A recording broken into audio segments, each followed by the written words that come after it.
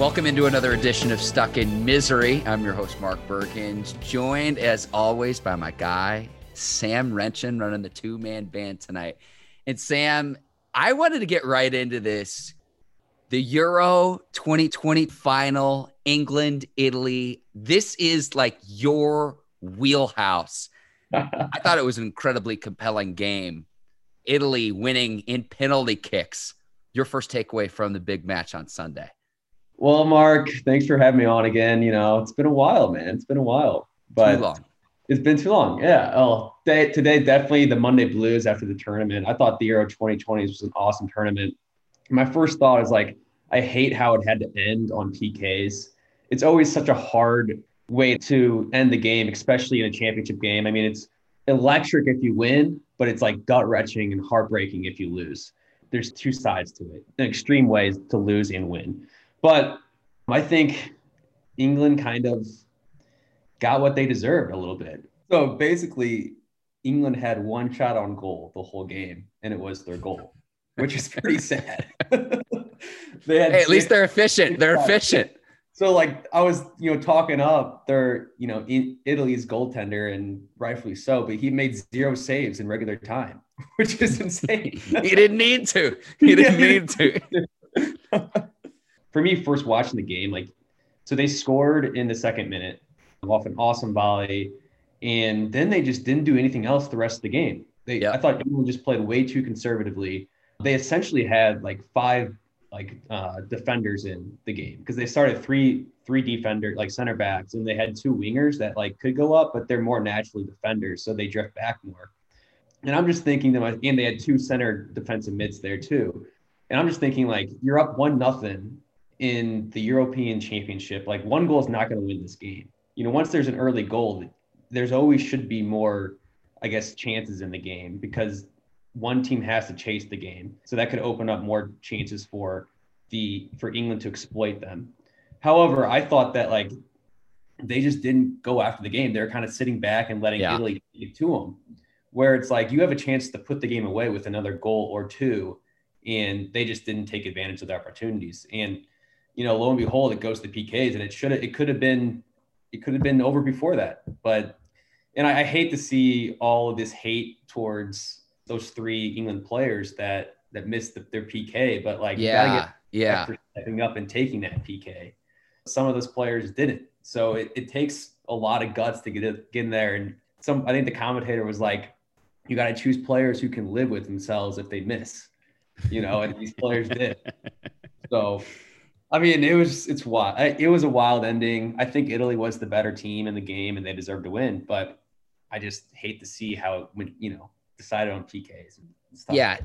England's Bukayo Saka, I'm probably butchering his name, 19 years old, comes into the game cold off the bench. It almost reminds me of in basketball when you bring someone off the bench to make a big shot late in the game who's been on the bench the entire game, not to mention the dude's a teenager. So there was that. Immediately upon England losing, Sam, this game was played at Wembley. It reminded me of when the Tampa Bay Buccaneers played Super Bowl 55 this past season at Raymond James Stadium. You could totally tell in the stadium, everyone was pulling for England in this 100%. Match. You could just tell that immediately, despite this being the final. But I'll say this, it was almost as if England was playing not to lose for nearly the entirety of the game, getting that early goal. And they were playing as if you would say in the last 10 minutes, if you had a lead, versus almost an entire 90-minute game, plus the extra time as well, because it was tied at the end of 90 minutes, 1-1.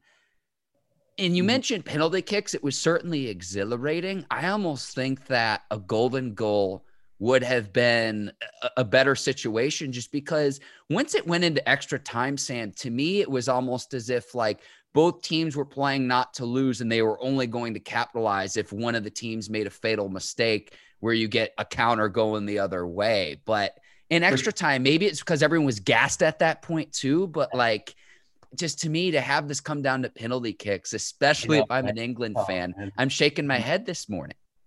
Yeah, but then you got to look back at, like, you can't blame it on the PKs. Like your team could have done way more in regular time and in extra time to win the game. So, and it has to come down to deciding on PKs, because how else are they going to do? You can't just play golden goal. You can't just play until these players can't run anymore. You only get a certain amount of subs. So it's like after 120 minutes, man, these players are exhausted. So, but also, like, to your point, when, picking the PK lineup, and then that's my biggest, I think, criticism for, like, their coach. It's like, you're putting in two guys, Sancho and Rashford, who literally come in the 120th minute. And so their first touch on the ball was literally a PK. It's like, you got to put that pressure on them, where there's other guys who, have had a feel for the game and grew into the game throughout into the championship, the biggest moment. And you're coming in cold, like, right off the bench. It's like, I don't know if I would have picked them, or unless maybe they wanted to do it themselves. But, and then having a 19-year-old guy who had a great tournament, but this is going to be a moment that people will remember him by, regardless of it. He's in his, he either go be one way or the other. It go be good for him, or he can kind of, look back at it and use this as motivation, or it can really do a lot to his confidence and really kind of just, it could definitely hurt his mentality a little bit. So hopefully it doesn't, but I mean, these are all young players, and that's the future of England. Like, a lot of those three guys are. So we'll see how they bounce back from it. I think they have a great team still, and I think they can definitely be contenders for the next World Cup and, international tournaments to come, but you can't this feeling will last with them for a long time. I'm going to push back a little bit on my golden goal proposal for this reason. As soon as I saw that Giorgio Chiellini was playing in this game, I immediately texted you, and I'm like, this guy, like 40 years old, is this actually the Chiellini that I used to play with, playing FIFA soccer back when we were in college, Sam? Yeah, it is. It's not his carcass. And he's still a great player, very savvy, knows his angles. Late in the game, got a penalty card, pretty much collar tackled one of the Italian offensive players to prevent offensive player one-on-one situation with the goalie. If he could go the duration of the game at the age of 36, Sam, I don't know. Different animal, man. Those Italians, man, those guys are different. They're crazy. They have a screw list. So, like, those guys maybe could. I mean, I wouldn't want to come in his way. That's for sure. Well, him and Bonucci are both it's like, look, the narrative of an old man winning a title or a championship, it never gets old in sports. Like, we're watching the NBA finals right now. It's like, oh man, Chris Paul's finally getting his due in his 30s towards the end of his career. Can he do it? That storyline will never get old regardless of the sport. And it was nice to see Chiellini get his in this final. Another good storyline that I love is, like, Gianluigi Buffon was like the legend of Italian goalkeeping. And so they had this new guy who comes out of nowhere, Donnarumma or whatever his name is, had a heck of a tournament. He was named player of the tournament, and he got signed to PSG just now. And, like, now he's a whole household name. Now he's going to, carry on Gianluigi Buffon's footsteps for years to come. So I love seeing how, like, when an old legend retires, who's going to be that next guy to step up. And he definitely did that. Yeah, and Italy coming into this game, beating Belgium, the number one ranked team in the world, beating Spain, where just look at Spain's roster and get back to me, and then beating England in the final. So definitely very deserving. But again, I go back to where it's like England gets the early goal, and they're just playing, again, not to lose from a defensive standpoint, just trying to hang on to a 1-0 lead for this entire match. It didn't work. Not at all. And I think England definitely benefited from being on the easier side of the bracket. Like, if they would have had to play, who knows? I mean, they beat Germany, but then they kind of had an easy walk in the park game with Ukraine. And in Denmark, they're no joke, but they barely scraped by with a victory off of a controversial PK. So I think England is probably not, I mean, I don't think they would be as good as Belgium. I don't think they're as good as France. We saw them lose to Italy. Again, I don't think they're probably the top 2, top 3 team in the tournament, but they definitely were able to help out by being on that side of the bracket. So, like we said, I think the better team won, and just a shame that it had to come down to PKs, man. 34 matches unbeaten for Italy consecutively in a row. You were telling me and a group of our buddies about how much fun that it would be. And it was just incredibly compelling television. I mean, they're showing shots of David Beckham in the crowd sitting alongside like Tom Cruise during the game. Like, can you imagine being a fly on the wall? Like, what kind of conversation is David Beckham and Tom Cruise having at Wembley during this final on Sunday? These are questions I have.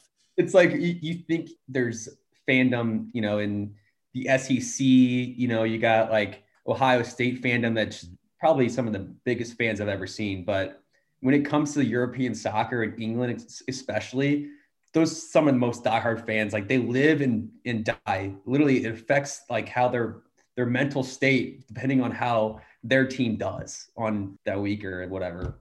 Before, during, and after the game too, Sam, I was sending you some of the Instagram story from UK Paul Brown, who I've talked to a few times on podcasts before. He's a huge Cleveland Browns fan. Okay. And he was trying to go to the game. It was more than 2,000 pounds to be able to go to see the match in person at Wembley.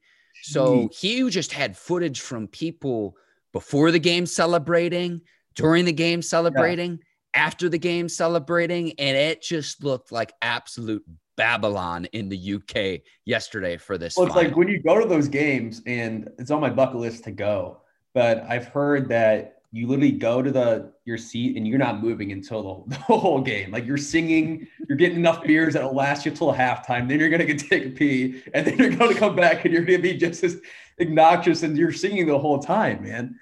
It's like I was actually really happy to see that the fans back in the stands, because like soccer is one of those sports that like the fans actually really do sway a lot of your players. Like they give you that extra push, and it just brings that atmosphere. Like it makes it 10 times better. Did you notice like in the middle of the field though, there was just like a huge chunk where there was just open seating? Yeah, I was wondering that like, too. What was going on there? Like I had no idea. It's like, is this not the Euro 2020 final? And we have like open seats. And again, because I know people with boots on the ground there. Yeah. I'm just like wondering, I'm like, how are there open seats? And I don't know if their protocols aren't as far along with the pandemic as we are here in the United States, but I was very confused by that. Just throw everyone in the back of the goal, and then just because listen, like there would have been people that would have done unspeakable things to be able to get into the stadium. I mean, I saw footage of people rushing the gates at Wembley to try to get in. Like, can you imagine this in the United States? Like this would never happen. No. Yeah. Knocking over security guards, knocking over like fences and everything just to storm and go in. I mean, crap, dude, like numerous people got in from there. So I don't know. It's wild, dude. You'd be arrested and sent to jail if you did that in the United States, or that probably wouldn't be possible, honestly. Yeah. And I know I think eventually security got things under control, but I would not be surprised if dozens of people, I don't know if I'd quite say 100, but I'd comfortably say dozens that got in from storming the barriers to try to get in to see this match. It was unbelievable. There's like a huge crowd of people, and there's like 3 security guards. So like naturally you're just going to overrun them. Yeah. And it's like all the England fans are just chanting about the Harry Maguire song, and then the song Coming Home. Oh my gosh. Like just put that on loop. Like, honestly, I know you're bummed out if you're an England fan today, but just like give yourself amnesia, revel back in the glory. Like just seeing how happy people were gave me great joy. And I really don't have a dog in the fight. Exactly, man. There's something with the sport. It allows you to feel things, man. Oh, man, I love the sport, dude. And I think the tournament, like, hopefully brought more people like on board with it. I mean, that day when it was like Spain, Croatia, France, and Switzerland might have been the best day of soccer I've ever seen. Both games, like there's goals in like there's 2 goals in like the 90th minute and stoppage time. They both go to PKs. France goes down. The defending World Cup champions. It's like, that's what I love about the sport, dude. It's like anything can happen on any day. I'm very happy that I did not gamble on any of this tournament, because it would have just been a blind wager. Like, I don't know. You gotta bet on draws, man. I made some money off of England drawing, because I know that like they're going to try to either score or they're just going to play defensively. I did. We bet yesterday on a draw, like in regular time, and hit again. So maybe that's my claim to fame. Sammy, football's hot. And when we're talking football, we're talking the other football, not American football. So there we go. Mm-hmm. Any final thoughts from this tournament? Euro 2020, certainly entertaining. Italy taking care of England in penalty kicks. Any final thoughts, Sam? Not really. I think, again, it was a great final game. I hope that those three guys who missed the PKs, that they can kind of lift themselves and bounce back from it, because it's tough, man. It's tough. I look forward to seeing Giorgio Chiellini out there at the age of 44, still dominating offensive players as one of the premier defenders in the game. Oh, man. I know. He's a leader among men. For Sam Rentgen, I'm Mark Bergen. Thank you for listening to Stuck in Misery. If you like the show, go leave us a 5-star review. Please rate, review, and subscribe to Stuck in Misery wherever you listen to your podcasts. Take care. So long, everyone, and we'll see you next time.